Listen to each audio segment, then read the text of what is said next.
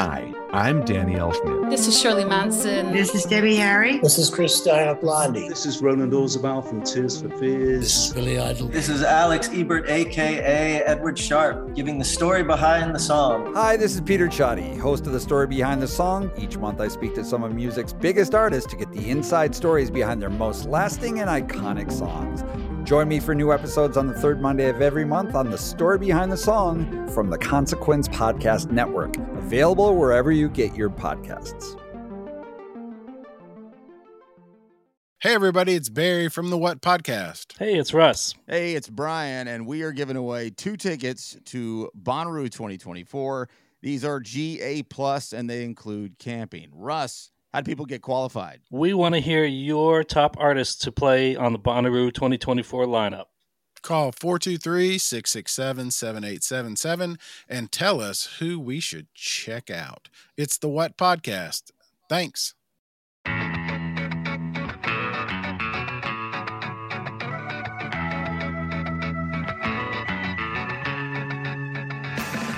Twitter used to be a boring app. Then, one day, Jake Matter decided he would create an account specifically to ask famous people if they liked ska or nah. Surprisingly, many replied, like Elvis Costello, Guar, and Matthew Lillard. Those 3 all yes, by the way. Today, we bring on Jake to talk about his now infamous Twitter account, as well as his excellent ska core band, Grey Matter. We even get him to tweet at a few celebrities during our chat. One of my favorite things on Instagram, every time Jake goes to Goodwill and finds old electronics from the late 90s, early 2000s, and then fixes them. I really want to go to Jake's house and just look at all the stuff Jake has. He's a good collection.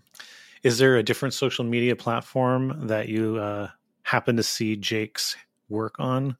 What, were you thinking there was like a specific one, like a like it's Jake specific social media? It's only Jake all the time. It's only Jake's. Onlyjakes.com. No, what I'm saying is, okay, so Instagram, there's a thing you like to do and see what Jake is doing. On a different one, let's say Twitter. Do you ever check in on what Jake's doing over there? Oh, yes, but that's under Jake's superhero pseudonym, Scott or Nah. Yeah. Do you know, like, I had thought about interviewing Jake real early in this podcast, and I thought it'd be really funny to do it as though Scott or Nah was like, their identity was like secret and was not to be revealed, and have him do it like in a like a scrambled voice, like they do for when somebody's like under witness protection. That would have been so awful to listen to. This is a better interview than I had originally imagined this to be. So yeah, can you imagine that? Well, my name is Scar Nah. That'd be terrible. So here, actually listen to a good interview with Jake Matter of Ska or Nah. Not the fake one that we didn't do. And Grey Matter. Not just Ska or Nah. Grey Matter also. Yeah. Well, first thing though, is I want to ask you a question. It's a yes or no question. Are you ready? Shoot. Do you like Steely Dan? Yeah. Yes. Yep. So what's the big draw of Steely Dan? It's just really good. I don't know. It was just really easy to listen to during the quarantine when everything was so stressful that like you could just put on fucking Can't Buy a Thrill and it was just like everything's fine. And then like it started out as just like a relaxing thing to listen to, and then you listen to it and realize just like the musicianship and all those songs is insane. The lyrics are like really weird and funny and smart. Steely Dan fucking rocks. I wish, as much as I love the Ska or Nah Twitter account, I really wish the Steely Dan one would have taken off as well. Now, the Ska or Nah one works because there's a stigma against ska. Is there a stigma? Right. Would you say there's a stigma against Steely Dan? No. I mean, maybe. Some people probably don't like it, but not. I feel like any group of proficient musicians eventually comes around and has like a Steely Dan moment. Yeah, I would agree. In the 90s, when we were teenagers, Steely Dan was very uncool. Oh, yeah. Well, that's, I think, a little bit of the appeal also, is that like... Yeah, but I feel like they've come around, like, I want to say, like, 8 to 10 years ago, like, all the hipster, like, sites and all the people were, like, suddenly having a a Steely Dan reevaluation or something. Mm-hmm.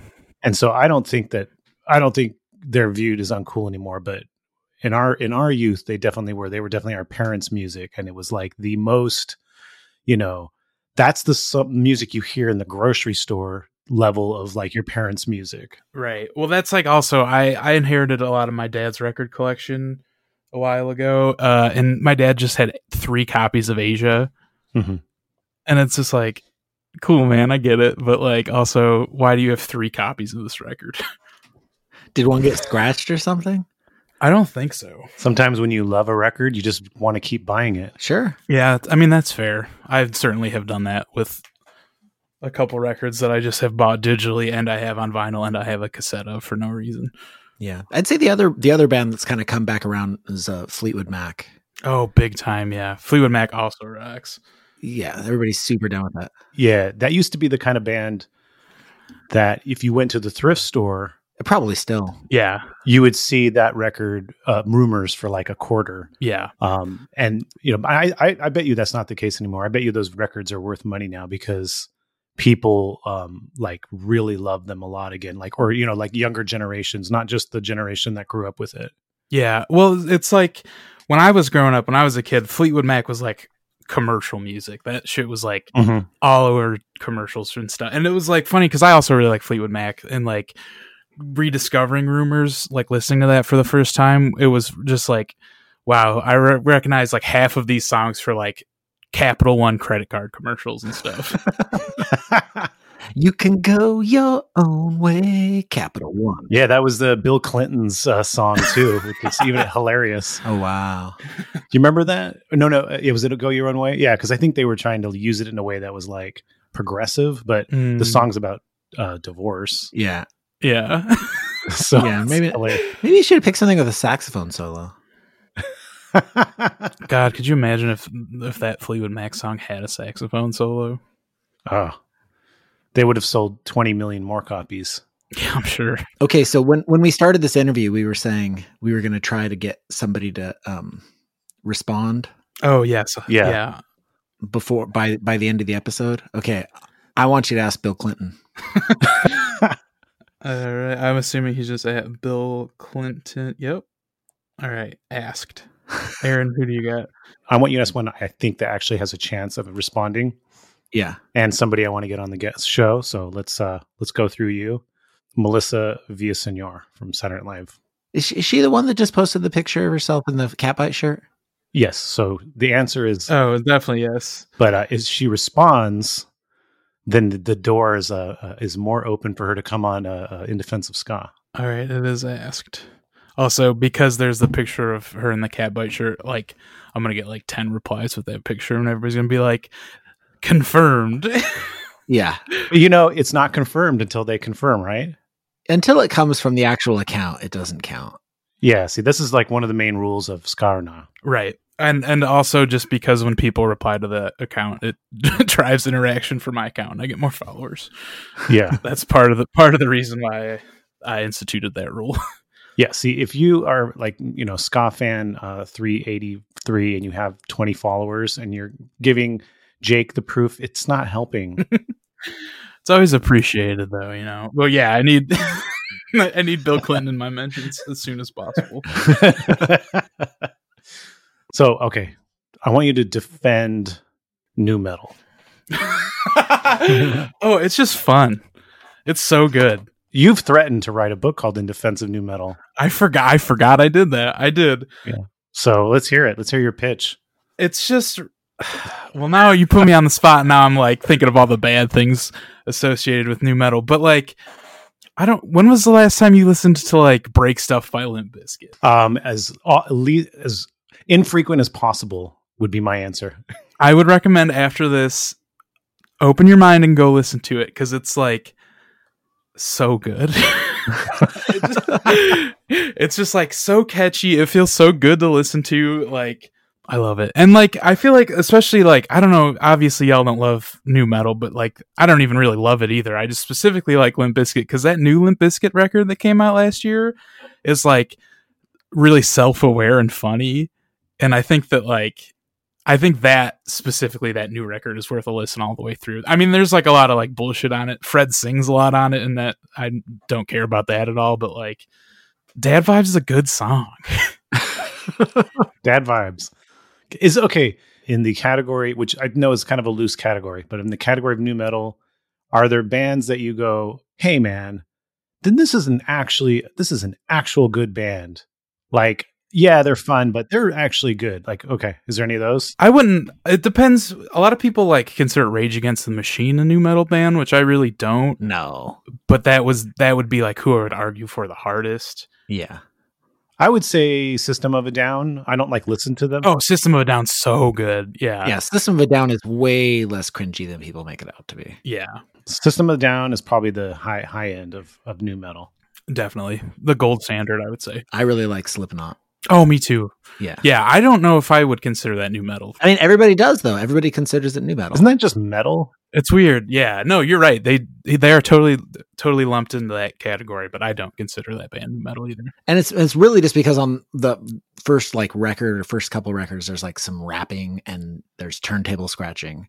But it's also like just like grind and like noise. Yeah. Yeah. What about Deftones? I actually am. You are always tweeting about Deftones. I'm like, that's a band that just totally missed me. Okay, I can see that. I just think it's funny because so with both new metal and ska, you have like the big bands that like are still around and still have like a huge following. Right. Like for new metal, like Limp Bizkit would be like at the top end of the like most well-known bands. Right. And like Papa Roach would probably be like the bottom end. Like, yeah, but they still have like a huge following. Yeah. And then then with ska, you have what? Goldfinger, Real Big Fish. And then like Less Than Jake is probably like the low end. They're probably like, about like the Papa Roach level. But then if you look at like the other bands, the like C and D level bands that like never really got their druthers, the ska bands are way better than the new metal bands. Definitely. So we so I have played in Gray Matter since I was like 19. I'm 27 now. And over the course of being in this band have like kind of witnessed all the local scene go mostly from like metalcore to like emo. And like when we first started playing shows, we played a lot of shows with bands that were like metalcore, but also like a little bit new metal. And that shit is so bad. Like that, if like, God, like the good metal or the good new metal is like good, but like the bad shit is so bad. I mean, and that's that's true for anything, but I also feel that way about ska too. The bad ska is really bad. Yeah. Yeah, but I feel like the bad ska though is still like earnest. It's usually because of bad playing. Yes. Oh, absolutely. Whereas with new metal, it's embarrassing because they're taking it like hyper serious and it's just not good. Yeah. I feel like the ska bands, like the young, just starting bands, get a bad rap for being, not very good players. But it's like that's where you start. And I could never fault somebody for that. Like Gray Matter was really the first band I ever played in that really played shows, and I was bad for a long time. Yeah, and some of those bands get good, and and I would say the bands that are like proficient players but aren't that good in the ska category, at worst are probably just boring, like not bad, right? In my opinion, it's just like, oh, I guess I've heard this before. It's not really pulling at me, but it's not bad. It's not like I'm listening to this and going like, God, this is horrible. Turn this off. It's not like a net detraction from society that exists. Whereas some of the like new metal shit is just like, buddy, you don't need to be screaming this in this basement like this. Now, Jake, Adam has attributed some of the reevaluation of new metal has faulted it on some of the success of the ska scene and ska music of being reevaluated. What is your take on this?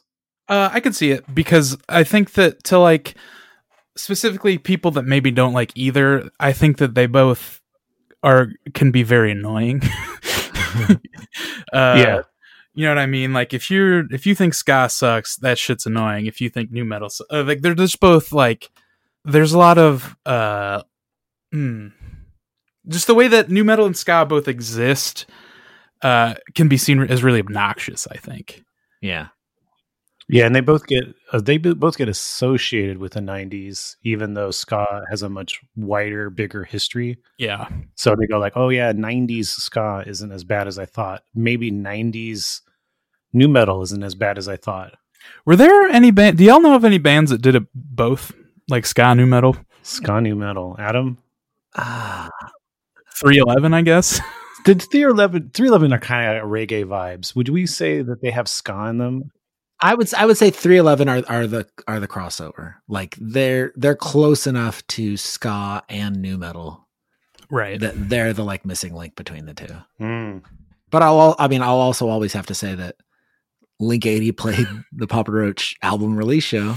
God, that's so sick. Like they were down with ska. They had us play that shit.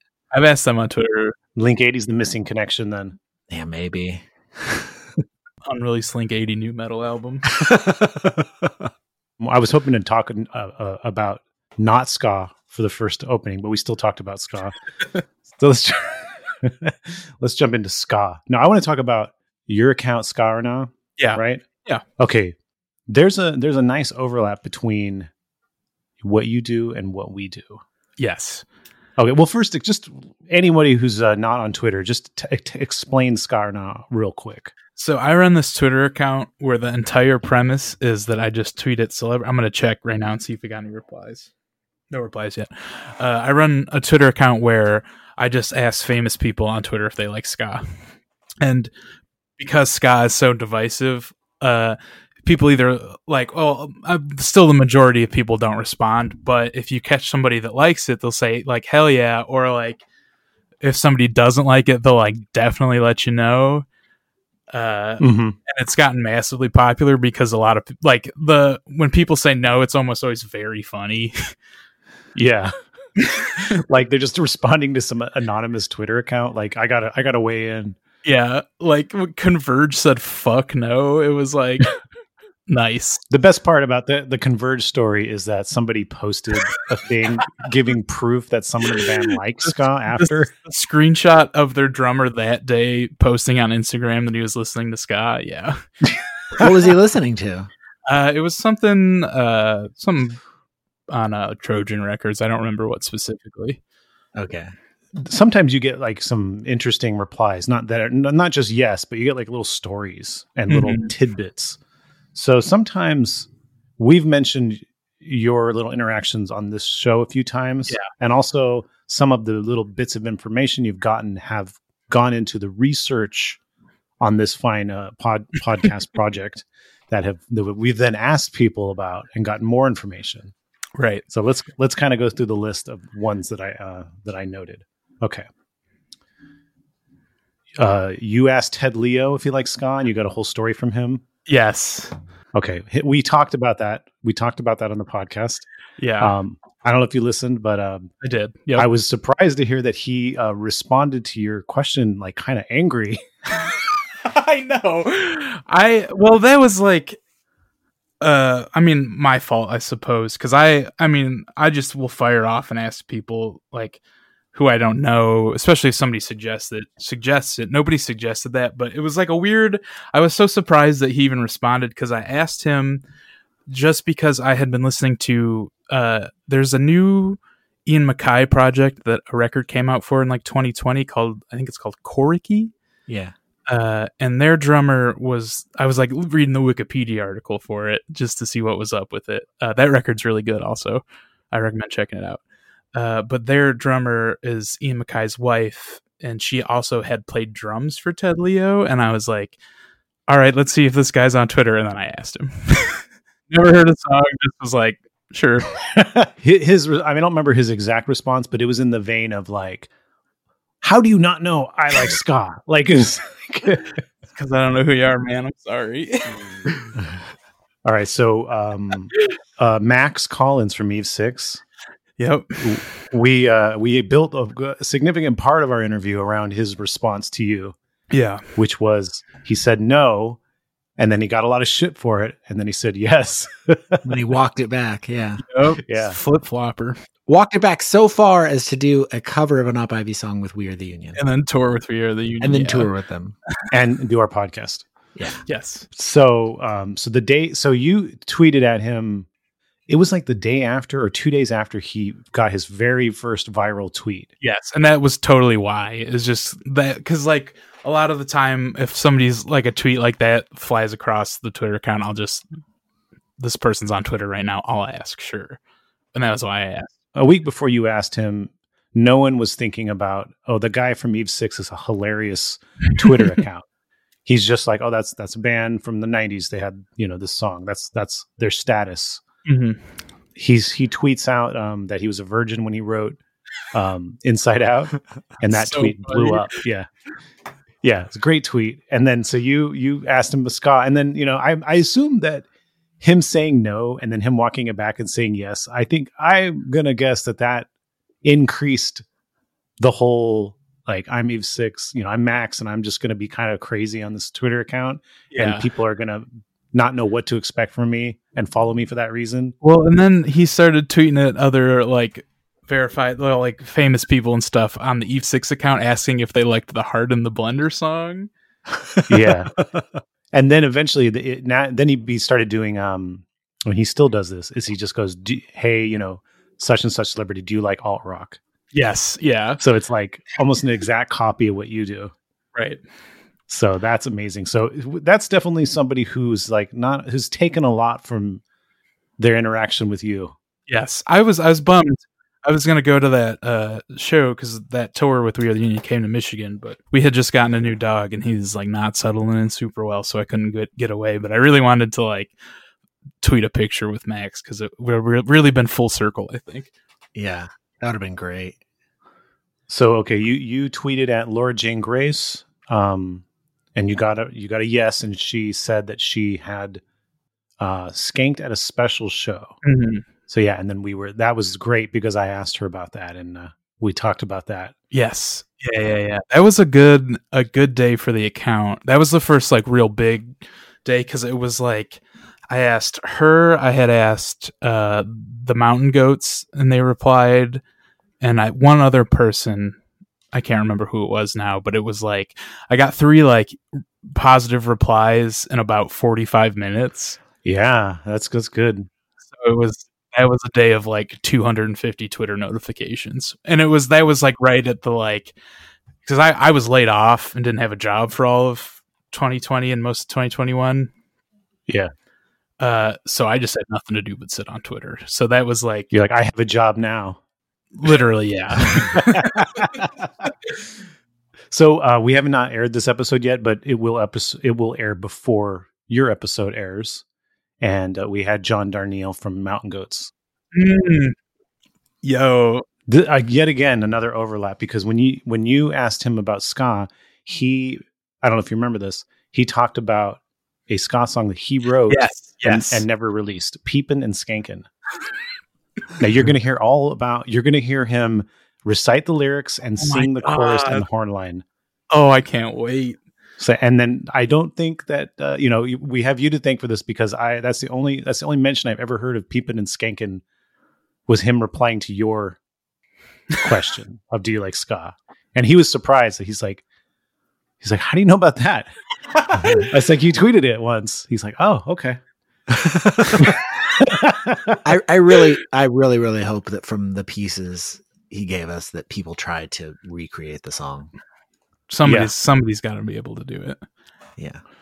So you also you tweeted at Touche Amore. Yes. And they posted a picture of their drummer Elliot Babin they took his Aqua Cadets card. Yes, that was truly one of my favorite replies, actually. And that was great too, because we had him on and we talked all about that. Mm-hmm. Good episode. Because of the little bits of information you got, that was part of the research. See, that's the thing. A point I'm trying to make is that you're gonna add me to the Patreon. Skarna doesn't just find out if celebrities like ska or not. You get information out of them, like little tidbits.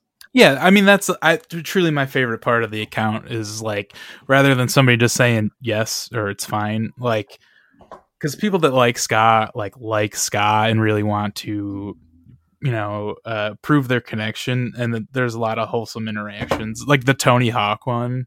Oh yeah, that was great. Tony Hawk replied and I almost deleted the account. that was game over. Yeah, I was like, "It's not going to get any." Like, more people may reply, but like, it's fucking Tony Hawk. Like, this is as cool as this is going to get. And it was a good reply too. It was a long one. Yeah, I love that one too because I made that dumb meme that like popped off, and it's just how he saw it. It was a perfect Twitter storm. But you can't delete yet because you haven't gotten your white whale yet. Yes. And that is Rivers Cuomo. Yes, Rivers Cuomo. That was like the genesis of the Ska or Nah account was I would ask people like on my Twitter account all the time. I would just tweet at people. And then one time on tour, the band that we were on tour with, somebody like set up a Twitter bot that like 2 or 3 times a day just tweets at Rivers and asks if he likes ska. It's still up. It's still going. It's still going. Oh, this is why you're not going to get a reply. I'm sure. You have to disable that bot, and he's got to have space. I don't have I didn't make it. I don't have the password. But we got to figure out how to disable it. Okay, whoever made that bot, please disable it and give him some space. Yeah, Ryan, if you're listening, please. He needs like a good month of not being asked if he likes ska before he'll respond to Jake here. He's never going to reply. It's fine. So this is another example of how the rules work because, he re-recorded a Ska-Delight song with Todd Rundgren. Todd Rundgren, yeah. And so people are like, see? Everybody, every time. But it doesn't count. Right. It doesn't count until he says yes. Yep. Until he says, duh, I recorded a song with Todd Rundgren. Right. He could literally, if he just replies with that link, I would be through the roof. Tony Hawk was sort of that was a white whale as well, right? Yeah.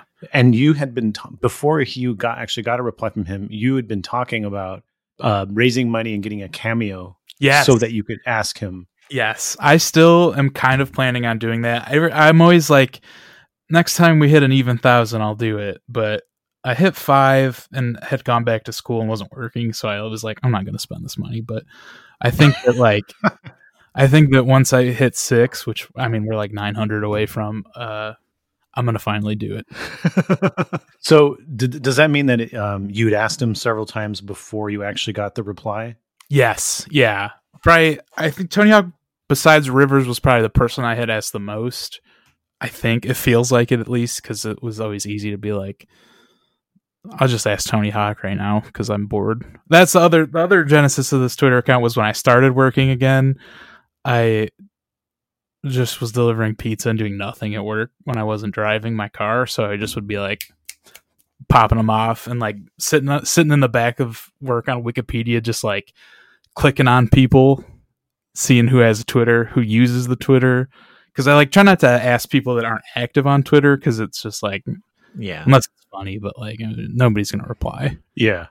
Do you take into consideration like, oh, they may or may not like ska, or is it just like I'm gonna ask people who are on Twitter? I'm just gonna ask. Usually, I mean, I'll ask. Anytime I ask like since Converge said no, whenever I ask like a heavy band, I'm like, it'll be funny if this band says no, but for the most part, no. It's just who is like active on Twitter that I think might reply. Now I know that aside from Converge, Ken Jennings also said no to you. That was right. Ken said no on my personal account, and that was okay. And I was like, I can't believe Ken Jennings just dunked on me on Twitter. I'm gonna make a Twitter account for this dumb thing I do. So he actually ultimately inspired the account. Yeah. Did he say no, or what did he say? So I didn't outright ask. I tweeted. I was like, hey, does anybody know how to get a hold of @Ken Jennings? I have a very important question. And he replied and was like, I know a guy, or some dumb bullshit. And I was like, do you so I asked him, and then he just all caps, no, it's really bad. Who else has said no that you can think of? The hardcore band Mind Force said no. Okay. I can search real quick and see. You have a tab for ska and one for nah. I actually have been like meaning to set up like a kind of a basic website where you can just see who says yeah and nah. Wow. Yeah. That'd be great. Keith Buckley from Every Time I Die said no. That's what broke up his band. I know, right? It was like pretty close to that actually too. Yeah. Well, Eve Six said no, but he walked that back. Yeah, he walked it back, and then he came on our podcast to make amends. Right. God, I just found the fuck no from Converge is so funny. Yeah. Was the Converge fuck no the biggest moment of you getting an increase of fan base? Yeah, I got like 3,000 followers in like 8 hours. Because Loudwire picked it up. Yeah, people were like sharing the screenshot of that interaction. It was like going around the Facebook groups and stuff. Yeah, I love the some of the people get really enthusiastic. Yes, like what's his face, Brian O'Halloran. Oh, his name? Dante from Clerks, right? Yeah. He just like big list of all the bands he loves. Mm-hmm. God, I forgot about that one.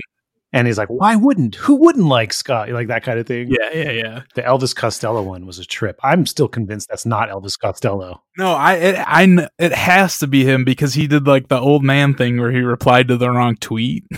Oh, okay. Instead of replying to the tweet where I asked him at the time, because I had tweeted at Microsoft and asked if Master Chief from Halo likes ska, and they replied, and that was my pinned tweet. Oh, also if I I'm looking for like a cheap yes. If nobody said yes in a while, I'll like go to brand Twitter and ask because they'll always say yes. Most of the time, like Velveeta Cheese said yes for no reason. Yeah, you got Arizona Tea. That was another one. Actually, that was one other overlap because their yes gave us the intel we needed to include that in our Pabst episode as one of the the various beverages to assess as who was most ska. I would say the real holder of that crown is Surge, because Surge was posting about it before my Twitter account even existed. Yeah, Surge. I'd say Surge, but also, Corey era Pabst. Yeah. Because he was posting about it for no reason at all. He wasn't being prompted. He was just posting about it. And and then of course the fact that he was making playlists with Pabst that had ska on it. I mean, yeah, we were on one of those playlists. Hell yeah. Yep. And so, did we establish this? What your rules are? Your rules are they have to say they have to respond, and you're really liberal in terms of what you accept as they like ska, right? Yeah, that's like my favorite thing is when somebody gives a kind of non-committal answer, or is just like it's fine, just all caps. They like it because it's like it's fine. Yeah. Or I like when they go like. I like Bob Marley's old stuff, and that's it. And you're like, they like ska, right? Because I always do that with I have kind of hoped that somebody would reply and be like, I didn't say yes, but like nobody has ever called me out on it. All right, so you play bass in Gray Matter? I do. All right. I used to sing also, but I don't anymore. Why do you stop singing? Because I kind of hurt my voice a little bit because I was like yelling, and then also it was like I got to the point where I could like half-ass two things or whole-ass playing bass, and I think bass is more fun. Mm-hmm. I stopped singing, and Mac stopped playing guitar and started singing full time, and I think that's like just a way better layout for our band. Are you were you founder of the band? Yeah, so it's of the five of us now, Nick, who plays drums, Mac, who sings and plays saxophone, and I are the founding members. And then Pip and Merlin have been around for a couple years. We actually asked Merlin, our guitar player, is our most recent member, and we asked them to come to practice and see how it felt. And then the next practice we had got canceled because of coronavirus, and then we didn't have practice for a year and a half. So they were like, hell yeah, I'll be at the next one, and then just didn't. Oh yes, we know the story. Yeah, the coronavirus. Every band's coronavirus story. Yeah, our record that also came out the day that the United States declared a state of emergency. Oh man, you guys were in one of the earlier Bad Time Records bands. Yeah, and also kind of before Bad Time became a bigger thing, and right when coronavirus hit too, so you didn't have the touring ability off that record, and it was released before Bad Time really took off. Yeah, so kind of a weird timing for all of that. It did that, considering that it did so much better than I thought it was going to. I mean, it's like sold out now, which is still feels insane. It's been like 2 years, but like I was worried we were going to have records forever. Yeah. But I mean, if you would have released it a year later, I bet it was sold out before, it all at pre-sales would have sold out. Oh yeah, I'm sure. But like, I mean, there was no precedent for that. And also like, we were so sick of those, not sick of those songs, but we had been playing those songs for a long time, and like really wanted to have that record out so we could like, A, so people could actually listen to it, and B, so we could like start focusing on other stuff. Yeah. Well, I mean, you obviously had no idea it was going to be a state of emergency on the release date. So yeah, exactly. Were you guys planning on touring, or what was your plan?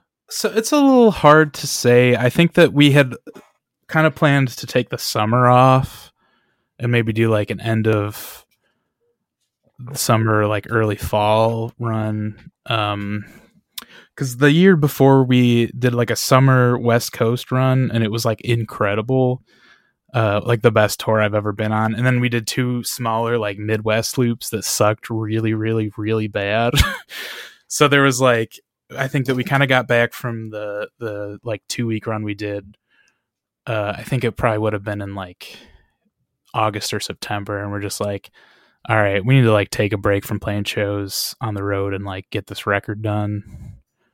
And then I think that it kind of would have depended on how well that record did in a alternative no COVID reality. If like that record would have like popped way off, which I mean it did better than we expected, but if there would have been like demand for us the tour, I think we would have considered it. We did. God, I was like real close to financing a van. I was like saving my paychecks, and was like literally like we went and looked at a van. I got my credit ran. I like really came close to financing like a $10,000 van, and then was just like, I'm just gonna wait until this record comes out. And then I got so lucky. Yeah, that would have been such a bummer, especially because you also ended up losing your job because of the COVID. Right. Yeah. Right. Yeah. Well, and then what was the bit also with you owing the government a bunch of money? Oh my God. So, so what had happened with that was I got laid off, and then the manager that laid me off about a week later quit with no 2 weeks, just walked out and was done. So I was on unemployment for, that. So that was like March to December, right? On unemployment that whole time. And then, the way that, at least in the state of Michigan, it worked was they extended the like pandemic unemployment more, but you had to like re-sign up again and like resubmit all your stuff. And I, like misclicked a box on something cause it wouldn't go through, cause there was like issues. I'm sure this is the same way everywhere, but like the Michigan state unemployment system is like very bad and was not set up for that influx of people. So like I misclicked a box and my account went under review. And so they called my previous employer, and the person they talked to was like, I don't know who that person is. He quit, which immediately like voided my account for the last like $17,000 of unemployment or whatever. Oh man. Yeah. And then like, because unemployment was so swamped, I had to like keep calling and keep protesting. I got a free lawyer, like a low income free lawyer eventually, and had like an adjudication, like legal phone call. And like, thankfully, like she was able to like get it all sorted. But like, that was like, I think probably the most stressful part, like a couple months of my entire life. Cause it was like that $20,000 would have put me in a bad spot. Yeah. Yeah, paying that off forever. Right, because there's interest on it too, and you had to pay it back. And like, my partner and I just bought a house, so I was just gonna like, well, I'm about to drop out of school, even though I just went back and just like go work 60 hours a week to pay $20,000 to the government for nothing. Jeez, that didn't happen, which was very tight. Yeah. And then the government official came to your house and they said, "You claim you're unemployed, but I see that you have a job asking celebrities if they like ska." I was worried because like they sent me a bunch of like fraud, like vague paperwork about if I was committing fraud or not, and I was worried I was going to get audited because I did sell a lot of ska or nah shirts. Yeah, fraud or nah. This was the government account tweeting at you. That's a good idea. Yeah. That's your next account. How many of these wall plaques that say in this house we believe ska's not dead? How many of those did you sell? We sold 5. I have one. I have the ability to make more. I have one. Oh yeah, I forgot I did send you one. Yeah, my partner has a Cricut, and those metal signs are just from Dollar Tree, so like we can buy them and make them pretty easy. They're like a pain in the ass to ship, though. Yeah. I sent yours in that vinyl mailer as a joke, but like the other ones I had to like buy smaller mail, and it's just a pain in the ass. It was like fun to do that shit when I wasn't going to school and didn't have a job, but I'm like in school and have a job now, so I'm gonna do that less often probably. Yeah. What's your top selling merch? The hats. Well, it's like kind of a tie between the hats and the Ska Sucks, JK, Could You Imagine shirts both did super well. I sold more of the shirts, but it was because I took pre-orders versus the hats. I just like had some printed and sold them, but like the hats were like gone immediately the first run. I was like, I'm gonna do 12 of these just to like see how it goes, and I like tweeted the picture and they were fucking gone. The Ska Sucks, JK, can you imagine? It's such a weird, hyper specific joke. I get why everyone buys them, but what do people think when they see those on people? They're like, what are they talking about? I love people are always like, I was wearing my shirt today and some guy came up to me and was like, "Scott does suck." And then I turned around and he didn't know what to say because it's just like, fuck, like that's the exact point of that. It's such like a dumb, because when I was like initially kicking around the idea, I was gonna either do Ska Rules or Ska Sucks, and I did a poll, and then like literally I was like at the last second I was like, what if it was this and this, and like third option, and that just was like 5 times the votes of everything else. Everybody was like, that's so stupid and funny, you should do it. And that's like been my guiding principle for any merchandising for this Twitter account, is like it just has to be funny. Sure. So there's a hardcore band called Grey Matter with an A. Oh my god. Yeah, I know. How did you get mistaken or confused for them? So we did that West Coast tour in 2019, and we played Gilman. Very cool, dream come true. This fucking guy DM'd us and was so mad when the show got announced. I made one of the things he sent me is actually our Insta or our Spotify bio. Let me see. I'll pull it up real quick and read it to you. It's very mean. But like, yeah, people send. So I wouldn't care if people weren't so fucking mean about it. So I was like, I did the thing where I just was like being really sarcastic to this dude without being mean to him. Because he was like an older guy. He was probably older than you guys, even. Not that you're old, you're just older than me.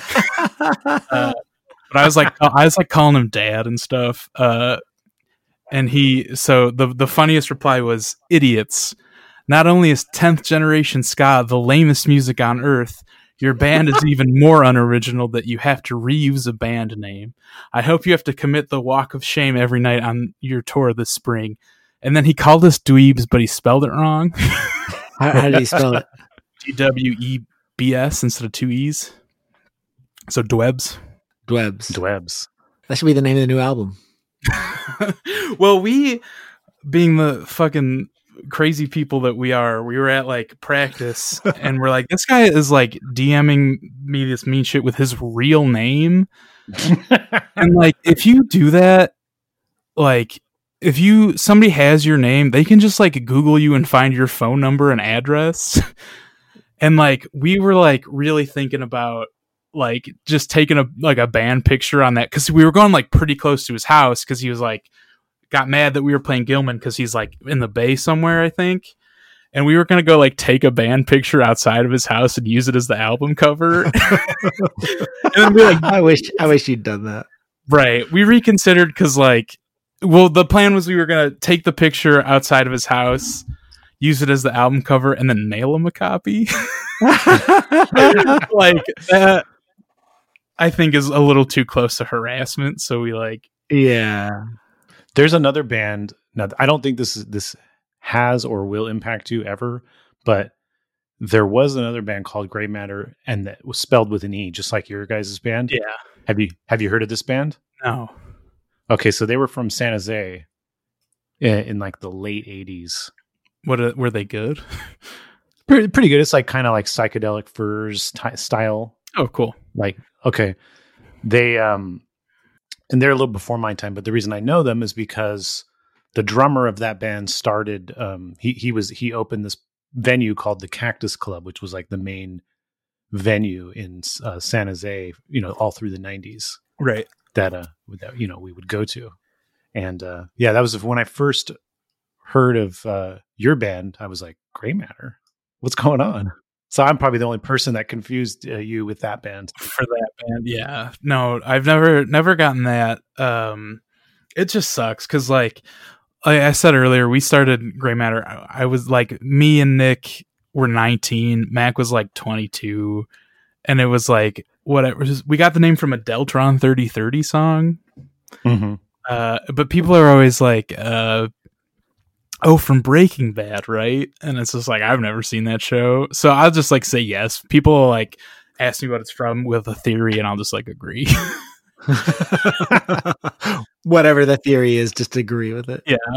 We were real close to changing it before the record came out, Climbing Out came out, but like we were all finally like, yeah, it's time to do it. Let's change it. And then just couldn't come up with anything.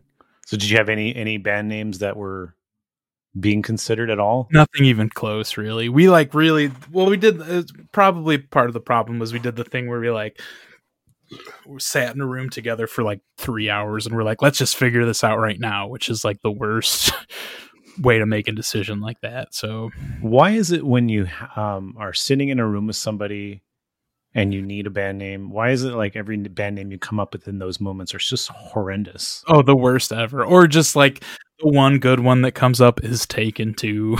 Mm-hmm. But like if you're on a walk or you're taking a shower or you're driving somewhere, that's when the good band name, and you don't have a band, you're not planning a band or anything. I mean, that's when the good band name comes to you. It just enters your subconscious mind like uninvited. You just can't force it. Adam, so when you Narboots, when you came up with that one, was there anything around you coming up with that? Well, that wasn't I didn't come up with that. Stephen Heat, who was the drummer at the end of Dessa, that was just something that he would say. Like we'd be on tour and he would constantly just walk around in board shorts and that's it. Like no shoes, no shirt. And so he'd like walk out of the van into like a gas station and just like bare feet through like all the like nasty oil and puddles and whatever. And just be like, yep, strapping on my Nar boots. But that was a phrase. That was a skater phrase, I think. It is a skater phrase. Yeah. I mean, that's where he got it from. And so I just remember like when I needed a band name, I was like, oh, we'll just call it Nar boots. Like that's such a good like phrase. Yeah. So did you have that in your back pocket before? Yeah. So that was just like hanging around. See, yeah, that's what I'm saying. You gotta just have those when you have to be in between bands. And then you'll get the names. So you guys are from Lansing, yeah, Lansing, Michigan. Tell us a little bit about the scene there, the ska scene. Is there other bands? No, well, so Lansing is like a pretty small city. It's the capital, but before, I can't remember the exact year, a long time ago, Detroit was the capital, but it was too close to Canada. So there was like worry that, I think it was, they were at, like, the United States was a new country at war with Britain still. And there was like worry that Detroit would be invaded through Canada too easily. So like they just made Lansing the capital out of spite. Cause like Kalamazoo was trying to get it there, and Grand Rapids was trying to get it. And like, so Lansing is like a small city.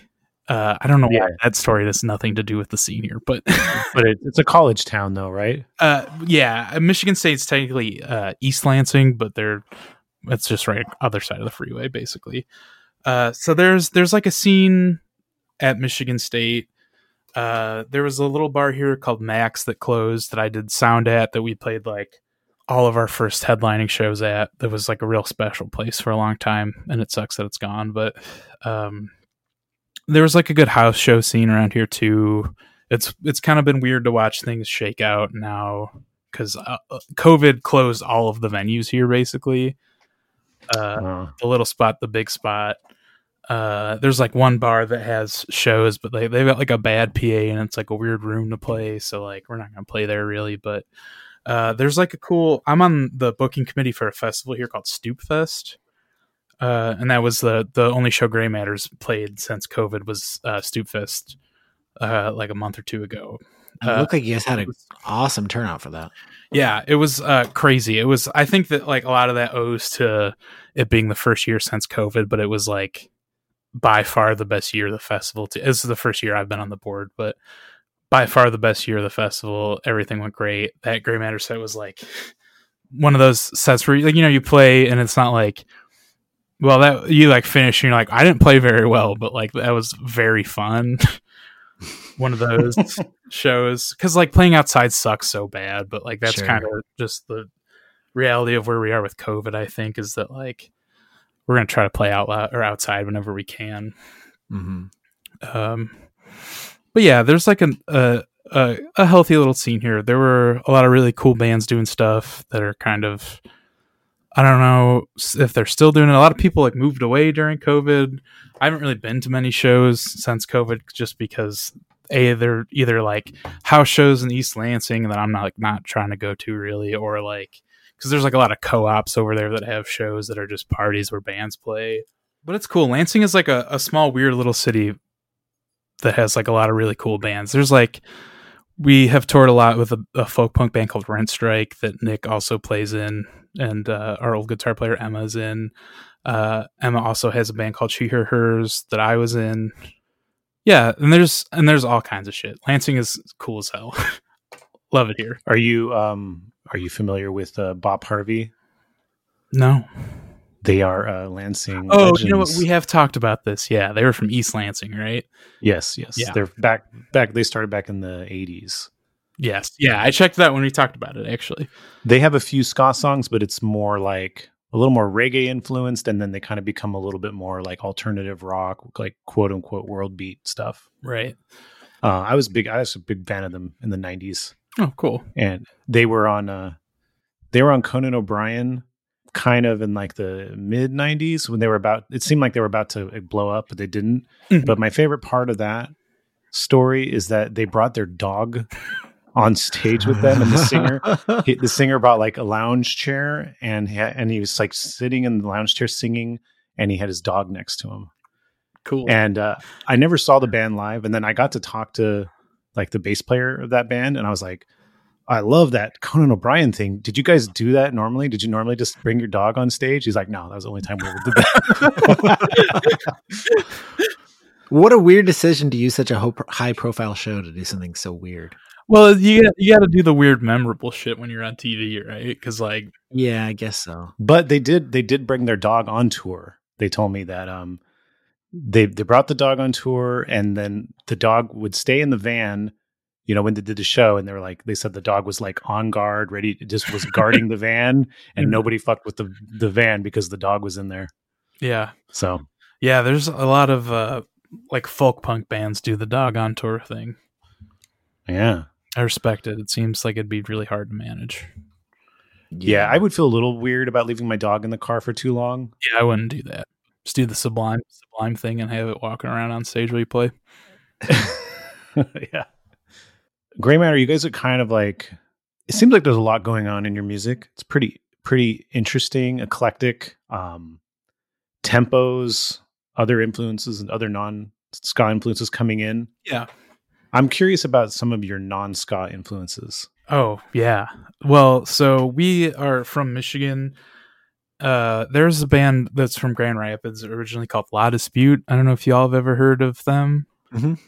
That band was incredibly impactful on us forming this band. That was kind of like the like common thing between, because we had, at least Mac and Nick like has got into ska through us, I think, but wasn't particularly into anything like past Streetlight Manifesto maybe when we first started the band. But that was kind of like the band that we all knew and like understood kind of.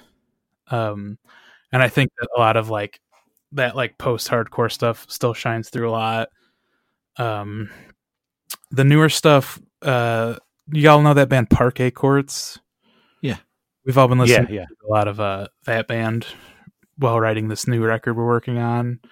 And that shit's weird. I'm like really excited about those songs. And then like specifically I think Ceremony also has been like a really common influence through the writing process too for us.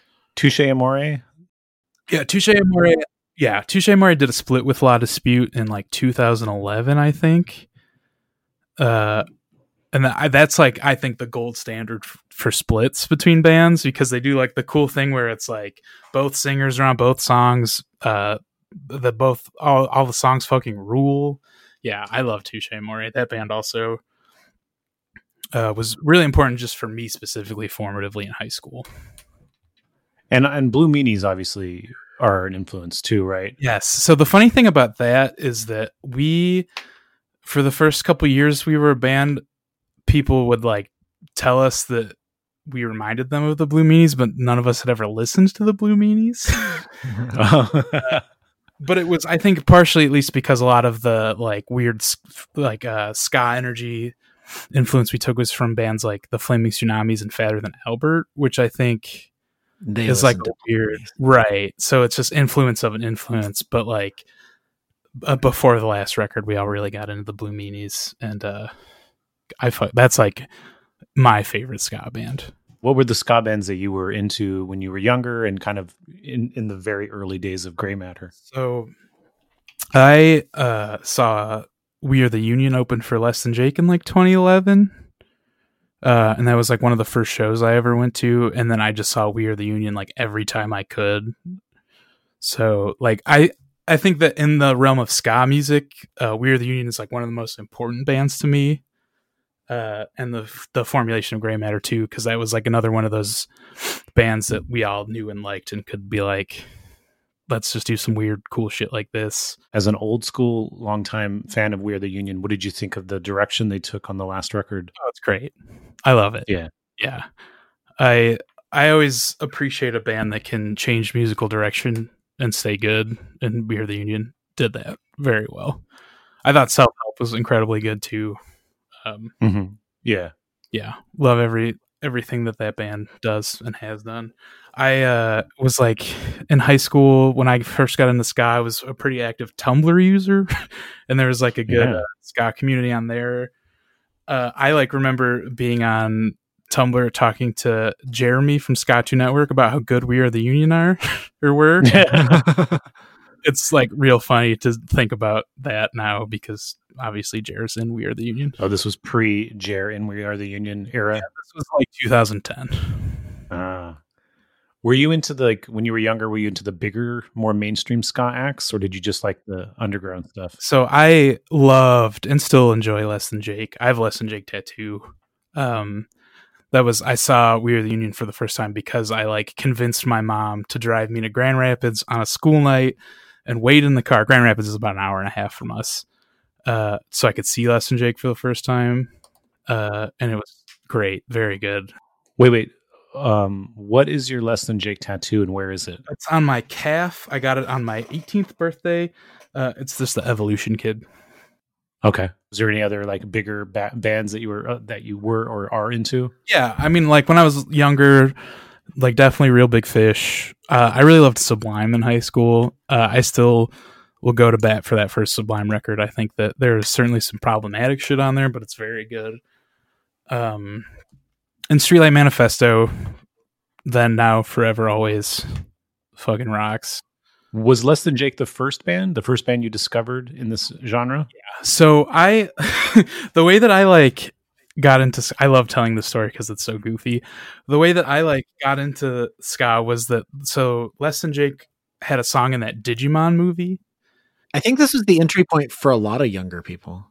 Before Jer explained this to us, I don't think the word Digimon even entered my brain. Because it's just like different Pokemon, especially then. It was just, not on my radar at all. Yeah. So anyways, yeah. So I got really into Less Than Jake I like had taped that movie off TV on like a tape when I was a kid, and then just like liked that song, found it on the internet, and then like pulled up the Less Than Jake Wikipedia article, and then was just like related artists on like LimeWire and just downloading everything I could find. And that was kind of what opened the door for me for ska music. I also have an older brother that's 10 years older than me. And he like came to visit one time and I was like, have you ever heard of this band? And he was like, I love that band. And then he showed me a bunch of bands too. But that even still, sometimes if I'm like getting into a new band, I'll like pull that Wikipedia article up and be like, related artists, what do we got? So, Climbing Out, that was the Bad Time Record album you released in 2020. Yeah, it was on Bad Time and Choke Artist too. Oh, okay. Before that record, you Gray Matter put out some stuff. Was this your debut LP, or did you have any full lengths before Climbing Out? No, this is like the debut LP, I would say. There's like a weird kind of mini album thing that was just like a compilation of old songs. But we had never like sat down and been like, let's do a record, let's write this record, until Climbing Out. There's also a split with Sharkanoid, right? Yeah, that was real cool. Sharkanoid, for anyone who doesn't know, is a band with Dan Podhast, and is it also Rick Johnson? Yeah. So I've never met Dan. I don't know if Dan even knows that split exists. We did all that through Rick, because Rick recorded Climbing Out and most of the other stuff, and is my friend. Okay. So Climbing Out, like, there's a lot of songs on there, like, let's see here. Not My Friend. I think it's pretty overt song about dealing with friends who are maybe have racist views and maybe won't let them go, you know. And other songs about, what sounds like a lot of songs about growing out of like maybe some bad parts of your past, you know, to become a new, better you.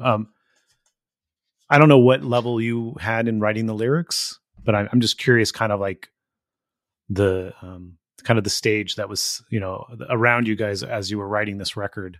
So I wrote almost none of the lyrics, but Mac, who sings, wrote the majority of everything, I think. But we're all originally from Livingston County, which is like 20 to 30 minutes from Lansing, and it's like a small farming community. The county seat is this town called Howell, which was the where the Ku Klux Klan was based for a while in like the 70s, 80s. So a lot of like, specifically like Not My Friend is kind of, they're, unfortunately we all grew up with a lot of shitheads. Mm-hmm. Partially coming to terms with just like these people that you've always known are just the terrible. That was a pretty common theme. I mean, I don't want to speak for Mac, but definitely for me as a kid, and, you know, becoming a conscious human being that has my own thoughts, there was a lot of growing away from people like that. Did you grow up in an environment where you were taught those things, or is it more you became aware of how pervasive the racism and the bigotry was around you? I don't know that I was necessarily taught those things. Both of my parents are pretty progressive and very cool. My dad, I think, kind of instilled a lot of my politics in me. But I definitely remember like realizing as like specifically in high school that like, wow, a lot of these kids say the N-word all the time. This is awful. Like, I don't know, it's not funny. So there was maybe a time where you know, not necessarily that you subscribed to what they did or said, but it didn't hit you maybe how terrible it was until you got a little older. Certainly, yeah. Especially with like when you're like a young kid and everybody is just like saying shit that their older brother said, or I mean, not that my brother was saying that shit, but like, you know, when you're just like a kid and somebody's got a cool older brother that like smokes cigarettes and swears and says terrible shit, you think that person's cool until you're older and you have this, you know, different perspective and you're like, oh, that dude was a fucking shithead. What did you get? You know, a better perspective, if you will, from, you know, the music scene, or was it just your own natural evolution growing up? Some of both, I think. I was and still am a pretty serious reader as a kid. So I was reading a lot of books. I think that's like really important to give perspective, but also like I was listening to a lot of punk. I really love specifically Propagandhi was a band that really opened my eyes to a lot of stuff. Mm-hmm. That's another band in the non-ska gray matter influences, is specifically Less Talk More Rock. Whew, that album fucking rocks. I feel like reading, maybe more than any other kind of art form, is helpful to have you question your values and stuff, because, you know, with TV and movies, everything's so fast. Mm-hmm. But with reading, it's like a slower process, and you can stop and reread a passage. Exactly, yeah. No, I totally. And your brain, it's a more an active process, so your brain is thinking along with it. So I think that there's a lot of value in reading, as opposed, you know, compared to other ways of digesting ideas. Did you have any specific books that were really important to you? Yeah. So I think that reading for me a lot actually has been more impactful recently, and kind of changing the way I think about things, just because like I've been reading, like I like did the thing, I got into punk music and was like, yep, racism is bad. And then not until in the last like 5 years, I started kind of reading books like I think that Our Prison's Obsolete by Angela Davis was really important for me. I'm reading A People's History of the United States right now. Incredibly good, fucked up. Trying to think. I read that Naomi Klein book, The Shock Doctrine, also was like a real eye opener. I would recommend all those. Very good. Okay, did either of our requests for people who like ska, did either of those get replies? They did not, unfortunately. Oh man. Well, if they do reply, you're gonna have to let us know. I will. We'll have to add an addendum to the episode. I'll run an ad. It'll be fine. All right. So I think that's the end of this episode. Oh, can I shout out my friend John? Oh yeah, please. Shout out to my friend John. If I did an episode, I'd say, hey, he's a listener. Yeah. What's up, John? Come to Michigan, John. Come to Michigan, John. And then come to Brazil.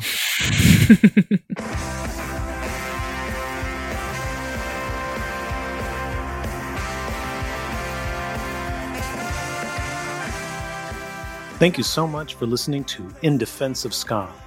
If you've enjoyed this episode, please like and subscribe to the podcast wherever you normally stream or download episodes. If you haven't already, grab a copy of my book, In Defense of Ska, available at clashbooks.com. You can follow us on Twitter, Instagram, Facebook, and TikTok. It's at In Defense of Ska. And please consider joining our Patreon at patreon.com/indefenseofska. You will get monthly bonus episodes, extended interviews and commentary per episode, and access to the In Defense of Ska Discord.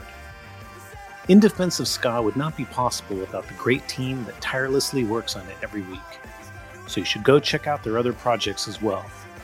Co-host Adam Davis has an amazing band called Omnigone. Give them a follow on Instagram and Twitter. It's simply @Omnigone. And our editor, Chris Reeves, has a phenomenal record label and podcast called Ska Punk International. For more information, go to skapunkinternational.com. And if you've ever enjoyed one of the highly specific In Defense of Ska memes floating around the interwebs, it was likely the work of The Bands I Like Only Charge $18. Find them on Facebook, Instagram, and Twitter. And on that note, we leave you by saying, ska now more than ever.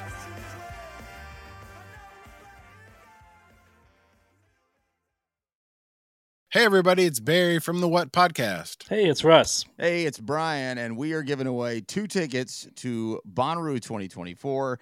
These are GA+, and they include camping. Russ, how do people get qualified? We want to hear your top artists to play on the Bonnaroo 2024 lineup. Call 423-667-7877 and tell us who we should check out. It's the What Podcast. Thanks. Hey, everybody, it's Barry from the What Podcast. Hey, it's Russ. Hey, it's Brian, and we are giving away 2 tickets to Bonnaroo 2024. These are GA+, and they include camping. Russ, how do people get qualified? We want to hear your top artists to play on the Bonnaroo 2024 lineup. Call 423-667-7877 and tell us who we should check out. It's the What Podcast. Thanks.